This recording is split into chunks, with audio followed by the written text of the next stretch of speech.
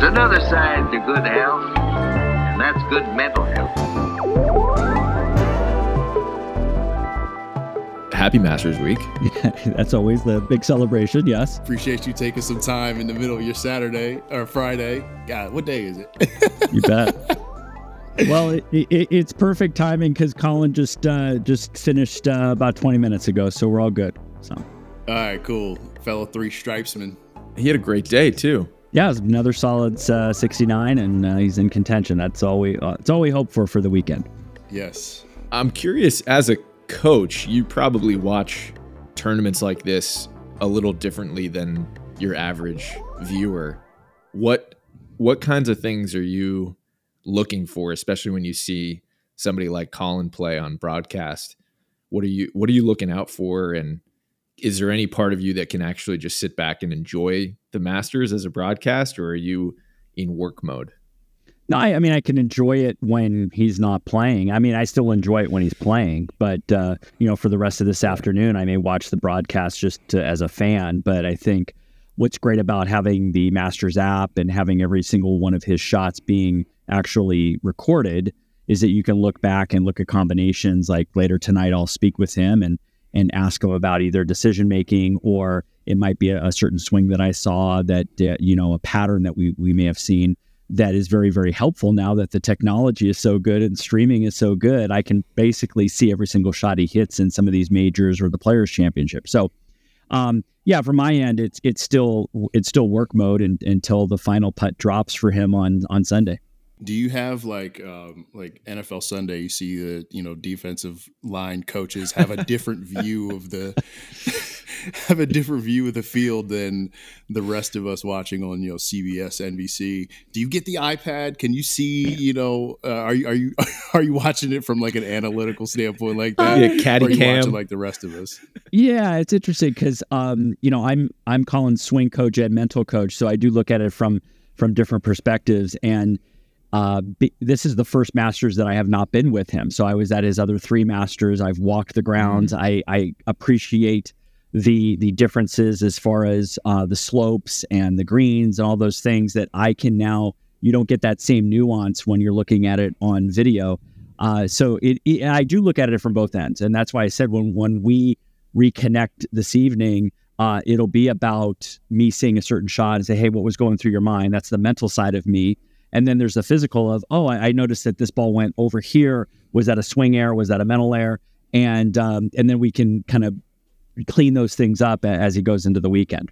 It sounds like you're going to speak to him tonight after he gets home from the golf course and maybe has a chance to unpack and reflect on his round today. But is that typical for you when you're working with clients, Colin or otherwise, to be as high touch as that on the phone every day? Or is it sometimes you don't speak to a player for upwards of a couple weeks, maybe because that's their preference?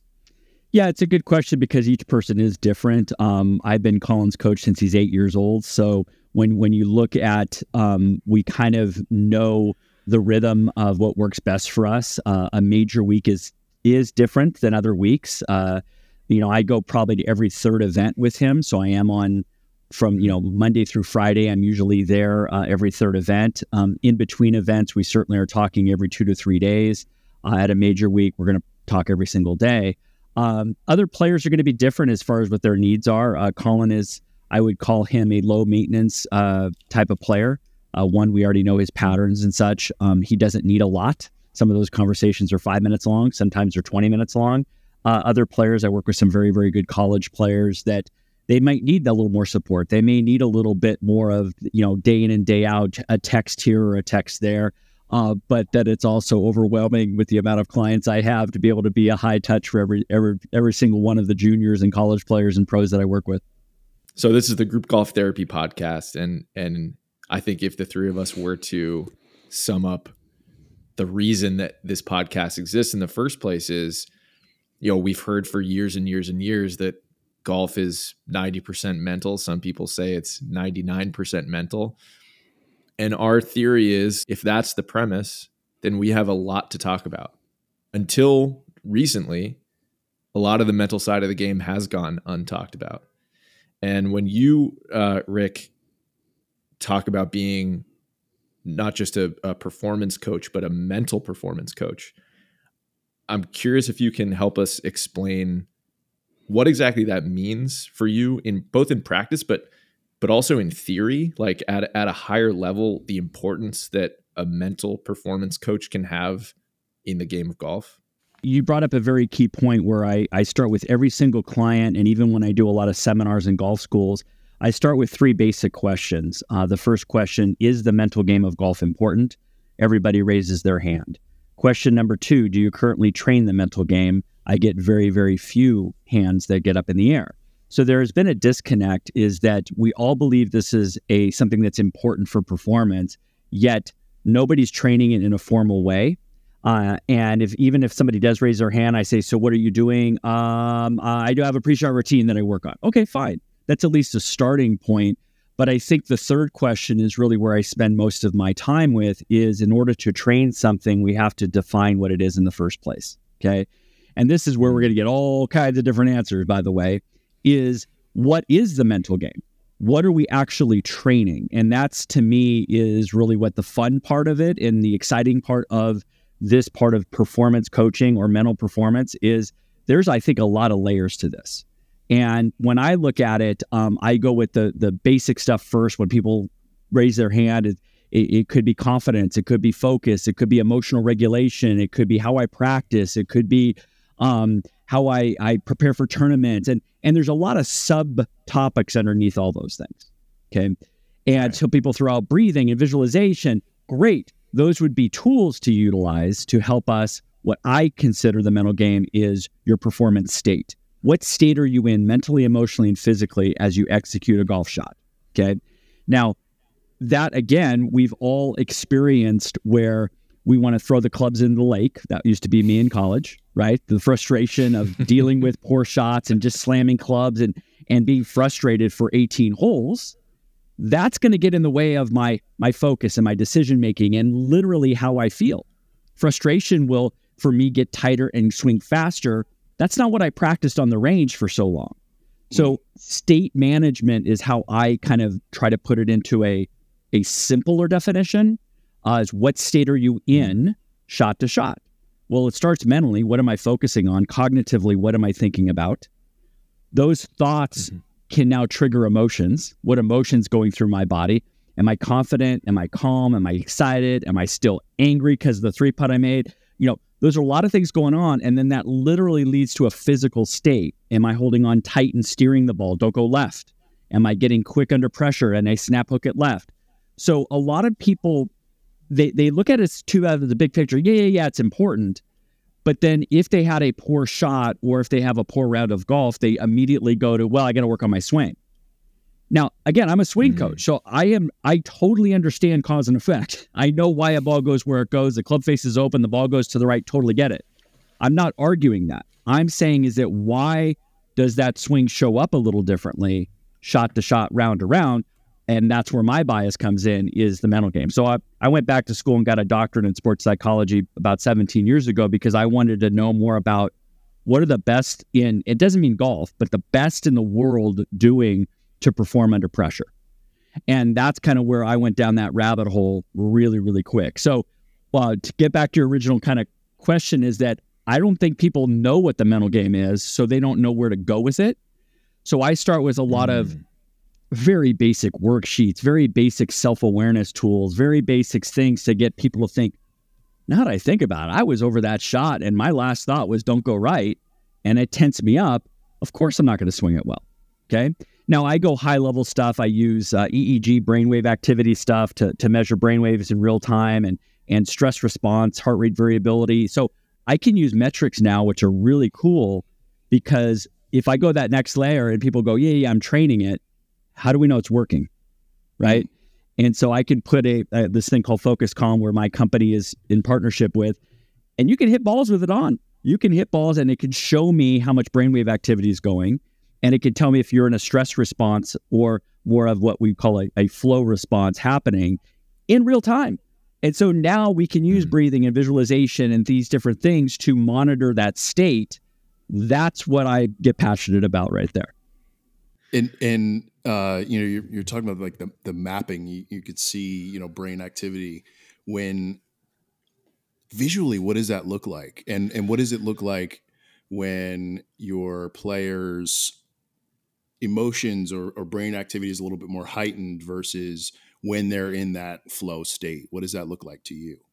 Sure. Yeah. So the device we use to have it so you can swing with it is what, again, I'll call a basic EEG device. Okay. So we're measuring brainwave activity, either getting ramped up in a high beta where you and I are talking right now. We're in a beta. We're talking, we're listening, and that's good. That's where we need to be. If it gets too high and ramped up and I get stressful thoughts, don't go right, don't go left, that the number on this app will go down. Okay, it's going to go down below 35 and what we call active or stress response. As somebody calms that thinking pattern down, which is part of, as a performance coach, I'm changing breathing rates, I'm using visualization, I'm using how the eyes work, I'm using practice swings, sensories type thing, mindfulness, all these different things to see what helps them go from one state to the next. Okay, so a lot of it is back and forth. There's not one size fits all. Okay, now, if you do a lot of this brain mapping at a university, okay, and they put 100 different things on your brain, then you can map things quite accurately. The problem is you can't hit a golf ball with on, and I can't put you in a stressful situation. So there's great stuff at home or at a university that we can put you on the highest tech stuff and help you with mindfulness and help you with neurofeedback. But now we need to translate that from I'm at home in a closed environment to I'm on the 18th hole of the Masters with a one-shot lead and I see the leaderboard there. That's a different, that's a different experience. It's a different environment. So my goal is to help somebody train the mental game so it can transfer to as many different environments as possible. And again, some people are triggered by different things in different situations. Some people embrace pressure. Colin Morikawa loves pressure. It helps him actually increase his focus in a good way. Other people pressure, I don't like it. I don't play well under pressure. Their focus goes all over the place and it interferes with their performance. So yeah, the brain mapping stuff, and it's going to get cool in the next few years with augmented reality and virtual reality where we can put you in those situations and then you got your Oculus or whatever on, and we can see what the heart rates do. We can see that, and then we can intervene and say, hey, try this, try that. So it's going to be really cool because other parts of golf performance with all the radar systems and the gears and the 3D and the ground force stuff is ahead of where mental game is as far as measurables. But the mental game is going to catch up here in the next 5 years, and it's going to be really, really cool. One thing that I'm curious about is, as a swing and mental coach, on the swing side, it's very easy to get to have awareness and get instant feedback on a shot. You hit it, you see it. The player usually has a pretty good understanding of what went wrong. When it becomes to the mental side, how do you start with a new player, as far as the awareness of learning about those feelings and having them be aware of those things? Like, how does that work? No, it's a good question. And I would even maybe argue that a lot of players don't actually know why the ball goes where it goes. So even in a physical thing, the ball goes to the right and you got to remember, a lot of golfers don't take even golf lessons, much less mental. So they saw something on Instagram or something on the TaylorMade Plus app, and they want to be able to go, okay, I'm going to try that. Fantastic. But it might not be the right thing to try because they don't know the true cause and effect. Okay.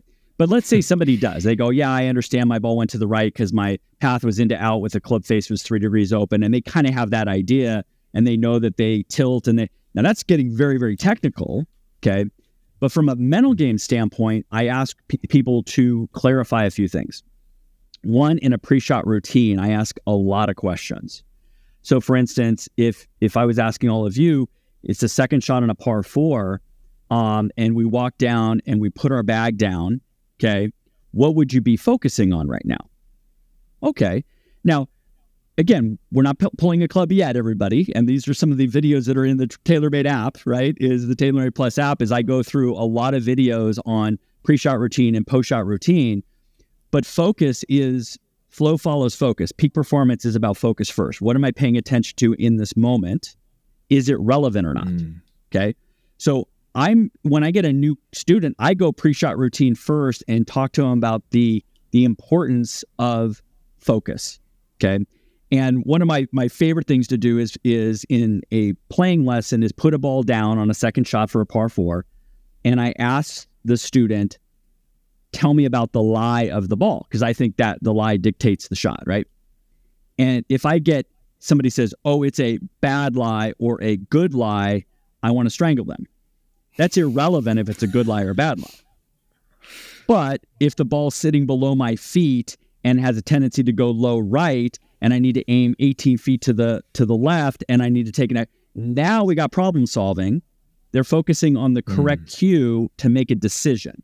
Most people get judgmental. Oh, I got unlucky again. Oh, this is bad luck. It's like, well, that's irrelevant. How are you going to problem solve the shot? Okay.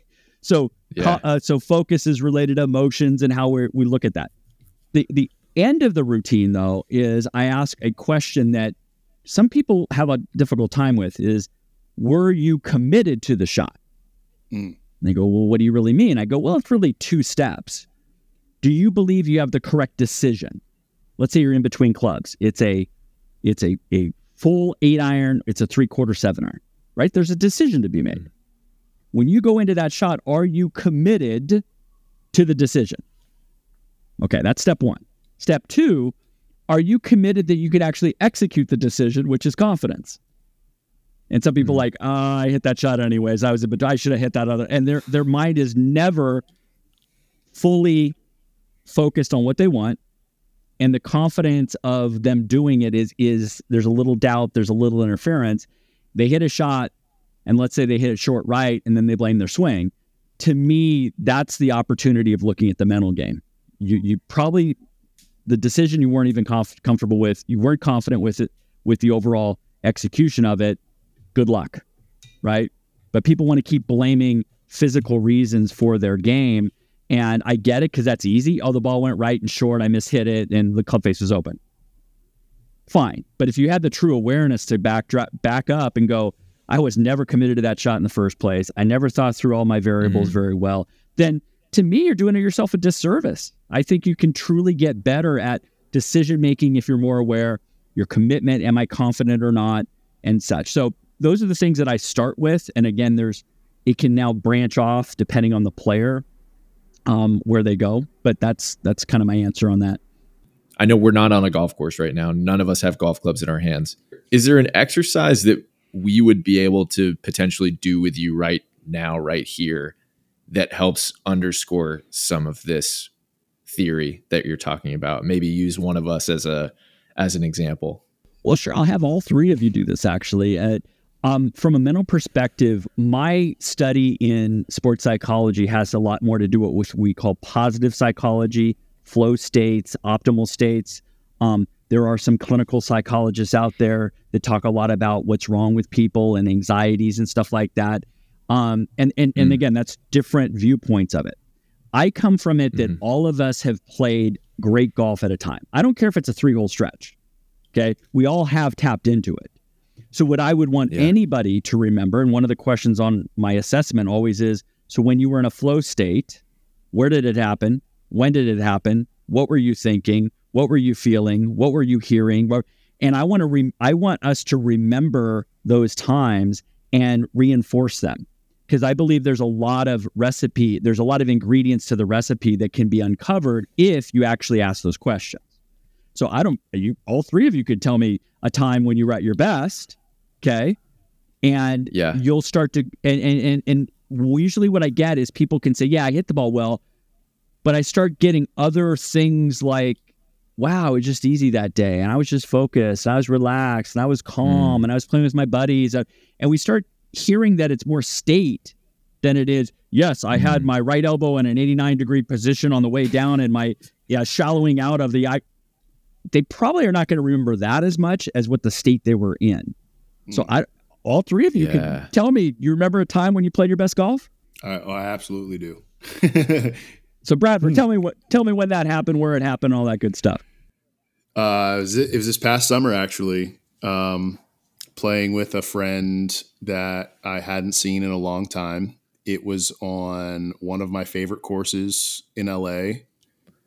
And I don't know what put me in the mood that, my mood was so good that day. Maybe it was a combination of like, I love this course. I love this person. But my confidence was on a trillion that day. Like I was literally able to see, geese 330 yards away and be like, I'm aiming for those geese. And I was able to do it. Awesome. I've never done that before, but for whatever reason, like I was like, that stake there, I'm taking it over that tree, and I was doing it. He's killing his geese. Wow. It's a little pest control. I couldn't quite reach him, but that was my target. But now that you have the new Stealth 2, you can get it 330 now, right? Hey, we got to talk about that, Rick.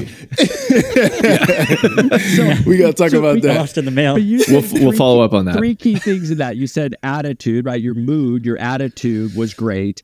Yeah. You had a confidence about you. And then what I heard from you with is a clarity of focus. You could see something in the distance, exactly what you wanted. To me, those are trainable skills. I can train focus. Confidence is a skill. And attitude's an interesting one because I work with a lot of players of pre-round warm-up. What do you do before you get to the golf course will shift our mood and shift our attitude. I mean, if I'm in LA traffic, I live in Los Angeles area, and I'm in traffic and I'm running late, I only have 12 minutes before my tee time, and I get out, that's different than I got there, had a little breakfast, chilling with my friends, beautiful day. I mean, that's environmental though, okay? So I can't always guarantee you're going to get to play with your buddies on your favorite course, but there is something that can be stretched, that can be extracted from that is like, what led to all that confidence? What led to that clarity? And we can reverse engineer from there. So I talk a lot about flow triggers. What are the things that can trigger a flow state? Or, listening to my favorite music on the way to, I'm a very energetic guy, so I listen to little Guns N' Roses before I get to the tee. It's like that gets my energy level up, right? Okay. Other people, they need to do 10 minutes of mindfulness meditation to calm themselves down at the hotel or at home. You got to find out what works for you. Okay. So that's where we want to take from all three of you guys is when you played your best. And it could be you swung great that day. Awesome. Then I would want to know how the swing felt. And a lot of people, you know what? I really swung within myself. I swung at 80%. Great. Why don't we repeat that a little bit more? Right. And so I ask those questions before I ask so when was the last time you played like crap? Well, last week, Rick, and let me tell you about it. And then we get back into too much of what's wrong. And yes, we'll get down to what interferes and what may lead to some of the poor performance. I, of course, cover that. But I want people to remember they've done it before, they can do it again. And that the little white ball doesn't move. Nobody's guarding you. So you actually have 30 seconds ahead of time. You have the time you get to the course. You have the warm-up. That's a lot of downtime for you to be able to train your thoughts, trigger your emotions, and get you in the optimal state. I heard something the other day that was really eye-opening for me. You're playing a round of golf. You're playing 18 holes, regulation, par 72. You're playing golf. The amount of time that you're actually making a golf movement is about 1 minute, maybe 90 seconds over the course of that 4.5 to 5 hours that you're at the golf course playing golf. Think about that ratio for a second, like 60 to 90 seconds of actually swinging a golf club. I think it drives home your point, Rick, that so much else around the performance on that 90 seconds it's all the metadata. It's all the story and the narrative and the feeling and the atmosphere around that actual performance. Exactly. And yet we don't really coach it too much. We may talk a little bit about pre-shot routine. Great. But then other than that, I don't hear a lot of people talking about post-shot routine, which I would love to talk about in a moment, or what I call transition phase. Ooh. How do you go from one shot to the next shot, that 2, 3, 4, 5 minutes in between? Are you being aware of that and conscious of that? Or are you just ruminating a negative about what you just did on the last hole, and that leads to more fear on the next shot? And before you know it, 18 holes, you're exhausted, not physically, mentally. You've beaten yourself up so much throughout the whole round of golf. It's like, oh, I can't wait to get to the 19th hole or whatever. It's like, wait a second, you could have done things in between shots to manage your energy, manage your focus, and a lot of that's emotional energy of us beating ourselves up, not being able to focus on what's relevant. And so that's what intrigues me. Again, I love helping people play better golf, don't get me wrong, but I want them to enjoy it more. I mean, we love this game, we get hooked on it, yet a lot of people after the round, that round was horrible, I can't believe I played this game. And of course it brings us right back in, but why can't we enjoy it? And that's the tricky part, is that we put so much of our enjoyment wrapped into performance that there's just this correlation. I'll enjoy it if I play well.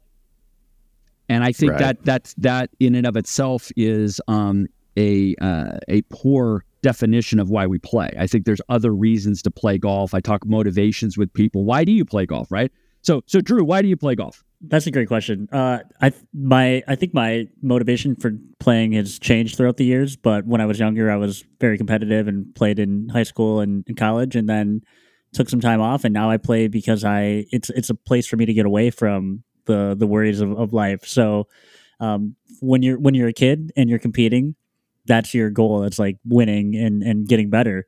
And now that I'm an adult with married with kids, this is my chance to get away from life stresses, and I'm just out here to enjoy myself. So it's funny that I actually play better golf now as an adult with a better headspace in my game versus when I was actually playing competitively at a relatively high level when I was younger. Exactly. Yeah. So why we play is I think lost in all of this. I agree with you. I call it my relationship with golf has changed throughout the years, from a D1 college player to a coach to now I get to play maybe once a month on really good golf courses with friends. And I just look forward to playing and being with buddies and trash talking and, all that kind of stuff. Is that it's not about what I shot that day. Do I want to hit good shots? Of course I do. But when I'm in college, it was only about performance and shooting a low score. Don't let my teammates down. Don't let my coach down. And it was a stress that probably interfered with my performance. But again, why do people play? And I think a lot of 12 handicaps treat it like they're a tour pro sometimes. It's like, cool your jets, okay? You don't put the time in, so your expectation level is completely off the rockers. And you're not being fair to yourself throughout a round of golf, and you're beating yourself up. So that's where I think we all need a little check of it's a great game to play. It's going to have its ups and downs, but there's many reasons to play it other than just what you shoot that day.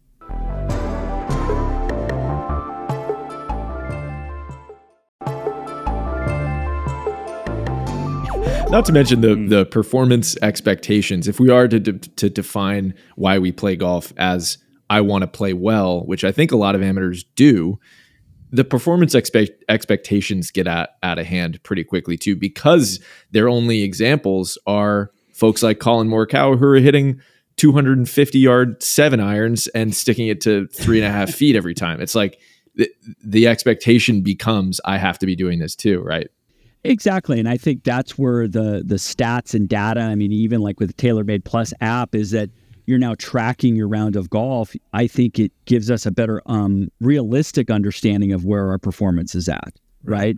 Is like I ask players all the time from 100 yards from the middle of the fairway, and I hate this word should, but I use it, how close should you hit it, right? And again, it's a double-edged sword, that question, but you get this, well, I should hit it to 10 feet. And I go, really? I said the average tour player is 14 feet, 10 inches, and you're better than them. Wow, I didn't know that, right? And they're like a 10 handicap.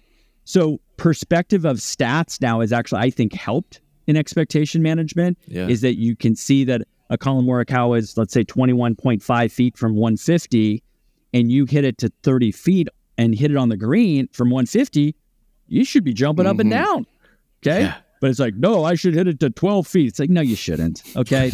So when we start to, I think that's where the data can help us. And when you track your rounds and TaylorMade, Plus app, is that you're now getting a more realistic understanding. Now we want to keep getting better, no question. But in the moment, if we're getting down on ourselves because we hit it to 30 feet from 150, that's going to be a big problem as far as emotions are concerned, because expectations are unrealistic and it's harder to bounce back after that when we keep beating ourselves up. So that's where I think that I'm not a huge data geek on stats, but I think certain ones can help us manage our expectations a lot better. I'm happy if I hit the fat part of the green. That's if I'm 150 yards out, I'm aiming for the fat part of the green. Great. Point blank, period. In managing my expectations. Good. And more people, again, should be doing that. Speaking of my TaylorMade Plus app, the reason we're all here, what do you hope that users can gain from their experience using my TaylorMade Plus app? What are some of your favorite features? What's something you really hope someone takes away from their experience? Yeah, I was excited, working on this project for the last few years and how it's evolved from, there's a lot of information out there. We know that. And to have everything, I won't say everything, but so many key parts into one app, I think it makes it user-friendly to have somebody who can, do basic stats, do some very detailed stats, use it as a GPS. That's the thing of the playing of the game, which I think is going to add value to somebody playing a round of golf. Okay. Then we take that data and we take that, realistic, now when we talk to expectations, and go, oh, that's where my game's at. That's where my strokes gained is for putting. Okay. I thought that was better, but now that I've seen these 10 rounds, I can really see where I'm at. Then I think it helps our practice. I think it helps us create a plan. And what I like about the app is that it, there's certainly some great videos for so many really good TaylorMade teaching pros in there, myself being one of them, and that you can get some great fundamental feedback on some of the videos, right? Oh, yeah, I never thought about chipping like that. Okay, cool. What I also like about it, and a lot of that's gone viral, is all of these TaylorMade staff pros on tour, the Colin Morikawas and Tiger Woods and Rory McIlroy and Scotty Schefflers, you're now hearing from them and how they do things, I think is really cool. Yeah. Not that you have to copy them, but a lot of that, what their mindsets are and how they create shots. And I think there's the other layer of, I'll plug myself, is that we have a mental game component in there where we have several videos where we're talking about pre-shot routine and post-shot routine and goals and motivations, right? And then I think there's the other cool part, like with Chris Trott, is learning about how he goes about things, and he talks to people and brings people in. So I think from a standpoint of you can in the moment use the app for GPS and getting clarity and stat tracking. So now you can get a reality of like, okay, what areas could I work on? And then you have all these resources within the app to help me work on chipping. Oh, I'll look at these videos. And you know what? Yeah, that mental game is important. I'm going to click on a few of these things I think is important. That's just the playing part of it, which I think is cool. And I'm not a huge equipment geek, but to be able to go into that app and be able to look at all the cool equipment and all the stuff that the pros are using and all the cool stuff that is, for members only. To me, it's like this one app that can do everything for that golfer. And so that's what's exciting about me, is that it's evolved from, maybe just a stat tracker to some videos to just this all-encompassing place that all golfers really need to be at to not only improve their game, but I think it's just the love of the game. There's so many cool features within it. Yeah, that access to minds like yours and Trotty's, as you mentioned, and the pros themselves is just, it's so cool to be able to peek behind the curtain and see how, like you said, they get creative and what all the factors are that go into their heads as they're creating a shot, assessing variables and stuff like that. You've used the word flow a couple times in this conversation, and I know that's a big principle of yours. I'm wondering if you can help me better understand what that means, what like a flow state is when you're on the golf course, and how like I might be able to better identify what my flow state looks like, what the prime conditions are for me to enter a flow state, this kind of like ethereal space. When I went back to school for the doctorate program, back then, 20 years ago, 18 years ago, it would be labeled the zone, right? I was playing in the zone, and people, they kind of, that word, they kind of know. It's like, oh yeah, but now we fast forward, especially in the last 5 years, that word is now being replaced with flow, because that's an actual researched state. Okay. So we know brainwave activity that goes with a flow state. Now, flow is optimal performance. We feel our best, and we perform our best. And it's not about grinding. It's not about, it's actually, there's an effortless part of it. There's less thinking going on in the moment of swinging the club.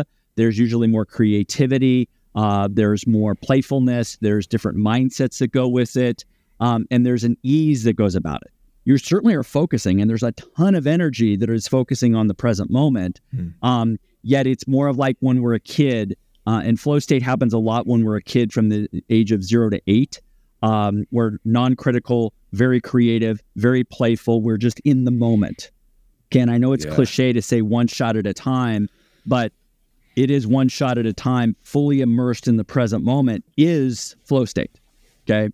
Yet when we look at the opposite of what interferes, a lot of people, it's a lot of critical voice and beating themselves up and overthinking their swing thoughts and don't go right and stress, right? That's becomes now kind of the opposite end of it. Fear state is the opposite of a flow state. And a lot of golfers and in life, we're in a fear state. We're stressed out. We have a fight or flight response. We don't want that.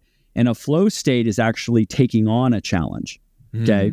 I have a really good friend of mine who's a neuroscientist, and he says, Rick, it really comes down to one simple concept here, is that, and we'll use golf as an example, this shot that you have, are you looking at it as a threat or a challenge? A threat or a challenge? A lot of us are looking at a lot of our shots as a threat. Totally. And that kicks in a fear response of don't do this. We don't like threats. Challenge, we go, okay, let's bring it on. Let's try it. Let's do this, right? We take it on. And that's what a flow state is about, taking on challenges, being focused, fully immersed in the moment, trusting our skills, really. And we are now finding out that 9 holes goes by and we go, really? I'm 3 under? I didn't even know what I was shooting, right? Because we're so immersed in the moment to moment, it's not about outcome. We're not attached to what may or may not happen. So it's a state that we know has a physiological response. So we know the brain waves, we know there's neurochemicals, all this cool stuff that we can now measure, which we couldn't 20 years ago, to be honest with you, but now we can. So we know it is a state. Now, everybody can trigger the state differently. We can use music, we can use visualization, we can use breathing rates, we can use, different things. So we're trying to figure out what your flow code is. What's your code that's going to help you get into a flow state? So I can go in a whole bunch of different directions right now, but that's, flow is peak performance. We play at our best and we feel our best. I feel like I've become a better golfer already. I know. Yeah. Masterclass.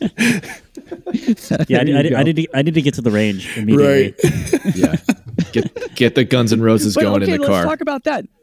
So if you go to the range, honestly, let's talk about where you go to the range and all those TaylorMade Plus members now, if you're going to go to the range now, is what would you do from a mental game perspective, right? And I think if we can become more aware of our thinking patterns and what we're feeling emotionally, that's a starting point. And then, yes, there could be technical stuff underneath that of pre-shot routine. Are you looking at the lie and the wind and the yardage? And are you very clear on your picture of what you're doing? You can actually work on your visualization skills. Can you see a shot in a different color shot tracer? Could you, one of my favorite stories, I was working with a very good college player back in the day, and he was probably the most analytical player I'd ever worked with. Okay, everything was TrackMan numbers this, and don't forget about this angle and whatever.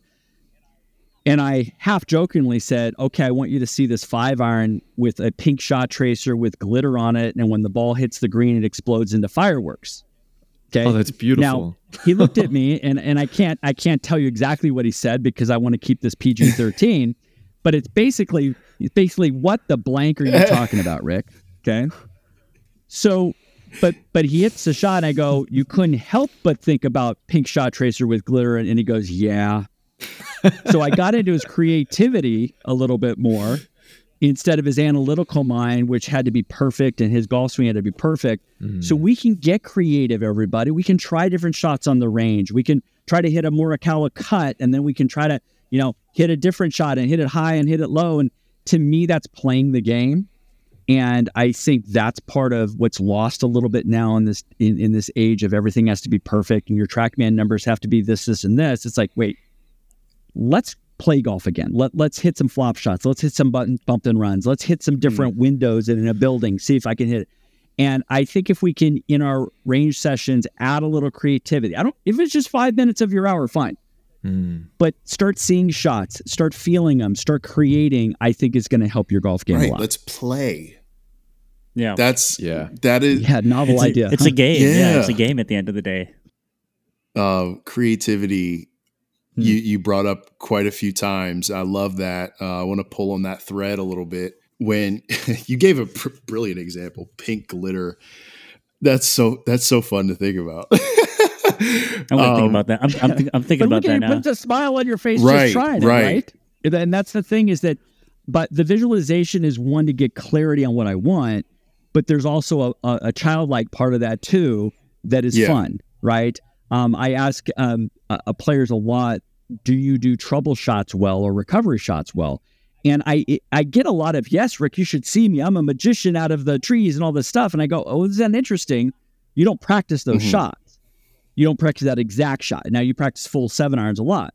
What happened? Why are we pulling off some of these shots at a high success rate? I believe is mental. I believe our clarity is crystal clear. I believe we allow ourselves to just, who cares? Let's just let it go, right? And there is a state of flow in that is fun and childlike and challenging and stuff like that, that of course I want to take to more and more shots as we go. Well, it's funny you say that, Rick. Earlier you said that, every golf shot is either a challenge or a fear. And just speaking personally, I find that if I'm in the middle of the fairway, center cut, I've hit a great drive on a par 4, I've got, 9-iron in my hand and I'm 145 yards out. That shot presents so much more as a fear to me than if I've duck hooked my drive into the woods and I'm hitting a little punch 4-iron to a green that I have no business hitting. That feels like so much more of a fun, creative challenge to me, and I don't know why. It's true. I've seen him do it. Well, Connor can. It was in international waters. They couldn't prosecute me. He for it. Can get up and down from damn near anywhere with any club. Yes, that's awesome. And back to expectations, guys, is that when the expectations get higher and higher and higher, people feel pressure, like the 4-footer, right? Yeah. Do you expect to make a 15-footer? People say, no, I have a nice free stroke. They make a 15-footer. Once they get to the 4-footer, I better make this, or I'm going to embarrass myself, or my playing partners are going to give me this. I bet, and it's expectation management within the shot. When we have a trouble shot or a flop shot, the expectation is not as high. Let's be honest, right? And there's that playful part of, I can't wait to challenge myself. This is going to be cool. We don't always use that from middle of the fairway. I have a lot of top players that, from the middle of the fairway, they either get super pressured, like, I don't want to screw this up because it's an easy shot, or they take it for granted and they don't have the same focus. They go, yeah, it's just a standard little 60-degree width. And then they hit it to 50 feet in the front right bunker going, how'd that happen, right? Is because they weren't fully engaged because they took it for granted. It was lazy, those type of things. So it can work on both sides. I don't want it to always just be, it's a threat. That means that sometimes we get bored on the golf course easily. It's an easy shot, and we don't have the full focus there either. So it can work both ways, but a lot of it's expectation management before we hit the shot that will trigger focus too. Rick, I have so much respect for you and this approach. I think this is super enlightening for the three of us, and I imagine every single person who's listening. And that goes for coaches in general, because I think the value proposition of a coach as a person is to unlock something within the people that they're working with. And I think that's just a really beautiful, selfless thing. So I wanted to give you your flowers there. You've helped so many people get better in various definitions of what getting better actually means to each one of those people. That's so interesting. And I think for golf in particular, because it's such an individual sport, you have coaches like Bill Belichick, Phil Jackson, fill in the blank, who are coaching teams. You got players cycling in and out constantly. You'll have good, close relationships, player-coach relationships there for sure. But take you, for example, you've been Colin Morikawa's coach since he was 8 years old. That's almost 20 years ago. Like, can you speak a little bit to that relationship that you are able to build with not only golfers, but just people? Like, you've been in Colin's life for a majority of his life. Can you speak a little bit about that type of relationship dynamic? Yeah, no, and I appreciate the kind words. I take coaching very seriously because I get paid to do something I love, and I get to improve people's lives through it, right? Yes, when I was a golf coach, I've been coaching almost 30 years myself, is those first few years, I just wanted people to get better scores, and then I get to know them. They take a lesson once a month, or you get to a junior golfer with Colin. I got to see him every Tuesday afternoon, every Tuesday from the age of 8 to 18 before he went to college. And then his dad's there and his parents are there. I mean, they're wonderful. And you build a relationship.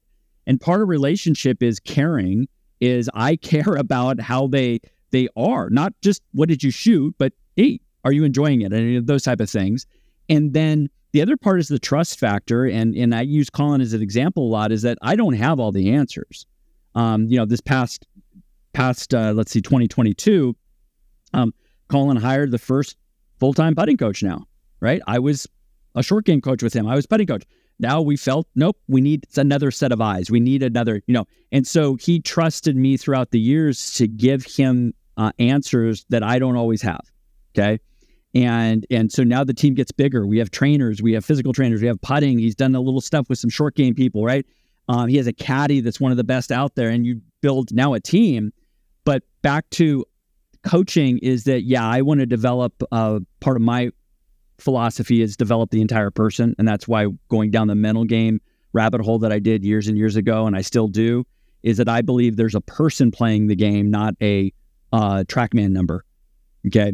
And that's what means a lot to me, and asking tough questions and being there when you miss a cut and being there when you win a tournament and stuff like that, is that to me is going to resonate down the road a lot more, is developing the person before the skill. And I don't take that lightly at all. Bless you. That's so cool. Yeah. What does that give you, Rick, when you think about all the time and energy and knowledge that you've invested into your players? We brought up Colin, major winner, multiple major winner.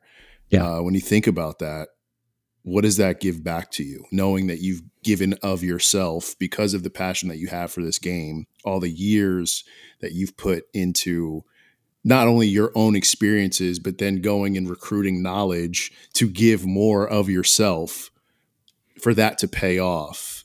Looking back at that, how does that sit with you, and how does that make you feel? It's a great question. And I think now that I'm older and I have 3 kids, it's fulfillment, right? It's not all about happiness. It's all about fulfillment, is knowing that I am leaving a better mark than I started, right? And, yes, when Colin wins a tournament, I feel great about it, but I'm happy for him, right? He's the one who put all the hard work in. I get so much joy and fulfillment when I have, like the other day, a junior golfer winning a pretty big tournament and getting over the hump when I knew that person a year ago and they were struggling with, I don't think I'm ever going to get there. I don't think I'm going to, and it's like helping people along this path of life that it has so many ups and downs, as we know.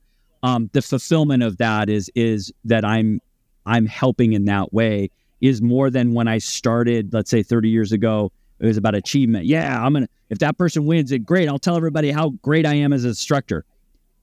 It's not about me, it's about them. So it's more of the fulfillment that I am making a difference, is what I get. I'm very fortunate day in and day out.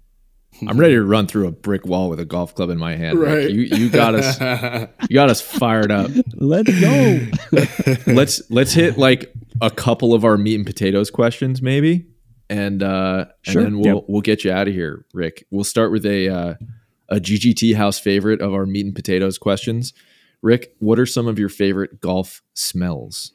Well, I mean, I think what a lot of people would say is that freshly cut grass, right? When I played in college, we got to play a really nice golf course called Lakeside Country Club here in LA area. And we had to tee off at like 6:15 in the morning on a Friday, right? And it's before everybody else. And you get out there and it's quiet, but the smell of they just cut the grass. That would be one of mine. That's one of my favorites. That's a GGT house favorite. I mean, yeah. So that smell, does that transport you to Lakeside? It does. And then I think that's part of when we talk about flow triggers is there's many things in our memory that can be triggered. And one is smell and one is sound and one is images and all these type of things. So just the smell now brought me back to those cold Friday mornings, or cold Monday mornings at Lakeside. And just remembering how peaceful it was and just because of, like you said, the smell now brought me back to that. All of you have hit great shots, everybody who's listening. What can bring us back to those things so we can transport it to the present is maybe part of the question why you asked it in the first place. Nailed it. No doubt you've played with, some household names. Maybe it's a time that you've played with these folks. Maybe it's a time you played with friends and family. Can you think of a time on the golf course where you've laughed the absolute hardest? Sure. I mean, I have a dear friend of mine. His name's Josh Albert. He's an instructor, and he's actually part of my company too. And I told him, this is a year ago, we were playing in a fundraiser at Riviera of all places. So it's a great golf course and stuff. And I texted him afterwards and I said, Josh, thank you for allowing me to be a goofball today. And because him and I, once we start going down that road, it is just like the Three Stooges. Okay. And we remembered, like, I hit a really, really, poor golf shot, like just chunk a wedge. And he's looking at me and he's laughing and I'm laughing. Back in 30 years ago, I'm chucking that club and snapping it, but now I'm laughing about it. Right. And so, and it could be, that would be the time that I remember that we were just laughing the whole time and hit a few good shots, a few bad shots, making fun of each other, all that kind of stuff. Yeah. One thing that we think about a lot, and it's probably something that you've thought about as well, is like core golf memories. Like, is there something that stands out for you in your past where you went hook, line, and sinker into golf because of that experience? Yeah, I wrote about it in my book. Where when I was about 16, 17 years old, I used to work at a golf course called Griffith Park Golf Course. Many of you, if you're in LA, you know that. It's two public golf courses. And I would close the pro shop down and I'd get maybe, let's say, 30 to 40 minutes worth of light still left, hop in a cart and go out. And I played by myself. And I would do, and this is, I'm a 16, 17-year-old, and I would play two balls. I'd play one ball as Nick Faldo and one ball as Fred Couples. Okay. And so those were my two golf idols back in the day. So I'm now on a golf course by myself, sun's coming down, and Freddie Couples, he's hitting a little cut, so I'd hit cuts like him, and Faldo's hit the straight to baby draw, and I'd be like that was them. I was a kid literally playing golf in this imagination type of thing. That's when I really truly loved golf, is that I was by myself. I played a ton of other team sports, and to experience that and use my imagination, that was a very special moment for me. And watching Freddie win the 92 Masters on TV and seeing him at Riviera all the time, and I was fortunate that with Colin's success and being on the PGA Tour, the Ryder Cup, I got a picture in my office here of me and Freddie Couples together, and there's the guy, and then I've got to talk to Nick Faldo on the range at Augusta, right? And so it comes full circle, but that's kind of when I got into the game big time.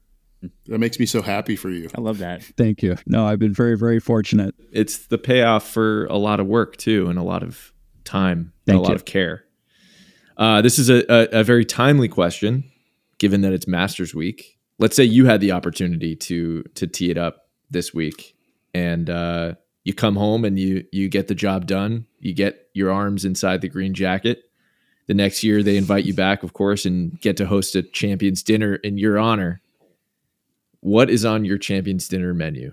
Okay, first thing that popped in my head is loaded chicken nachos. I'm a nacho guy. Whoa. Chicken nachos. Okay. So, yeah. So we're loading it up, but the chips have to be very thick. I want to be able to really soggy, get that. no soggy Has to. chips. Yeah. No soggy chips. Okay. Yeah. So I would go that route a little bit more. Is comfort foods. I'm not going to be a type, hey, let's have a prime rib or anything like that.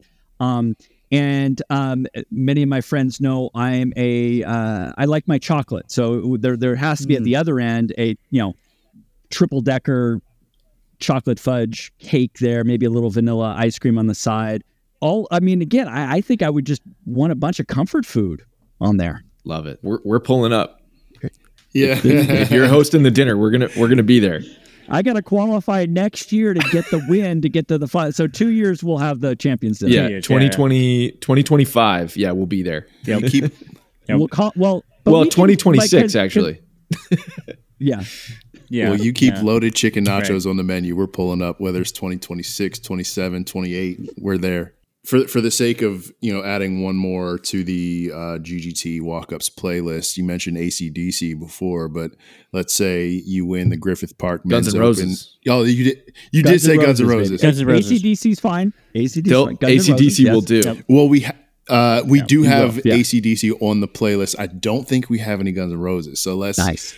let's paint the fine. picture. You win at Wilson in Griffith Park, Yeah, the men's right. open. Oh, I'm so sorry. 3-time club champion, by Is the that way. right? Oh, yeah, 92, 93, 94. You can see the trophy in the Okay. clubhouse. I mean, it's, The brand I new make sure rebuilt- I shine it every week when I'm in there. rebuilt clubhouse, by the way, is beautiful in there. I haven't Oh, been you there gotta long time. check it out. You're gonna be so wow. proud. I have this habit of mixing questions. Okay, you've already won the championship, but let's say you're teeing it up again. You're defending your championship. You're defending that trophy, and you get a song to play through the speakers as you're about to hit that first tee shot. What's the song? Get you in that flow state. Okay, yeah. Well, I'm pretty vulnerable here, so I mean, you guys have gotten a lot out of me, and this may go down as where I'll be embarrassed, but I gotta say it. So it would be Vanilla Ice, Ice Baby. Okay. Oh. At my wedding, and I like to dance, so that came on, and I just had the whole dance floor to that. So just so you know that would get me. That would get me dancing. Would be a very interesting pre-shot routine because of me doing those moves right beforehand. But that would get me into a flow state. I'm here for it. Vanilla Love Ice, it. Ice Baby, going on the GGT Love it. walk-ups playlist. We'll share the playlist with you. That's going to make a lot of people happy. Awesome. Rick, you've given us so much. Thank you for joining us in this series and sharing your knowledge with us. It's super helpful, and I think all three of us are probably ready to go to the range and work on some creativity and just play the game as a kid. There you go. Awesome. Well, thank you so much for having me on. And all those golfers out there. I think we talked a lot about, enjoying the round of golf, enjoying the game. We're very fortunate that we have this game. And I think a lot of people got to have maybe a new relationship with it during the pandemic, right? It was something that could get us outside and we have recreation, be with friends and stuff. And I want to make sure that we don't lose sight of that. Yes, we want to shoot some lower scores, and using the TaylorMade Plus app is going to help us have those things to help us move forward with that. But thanks a lot for having me on.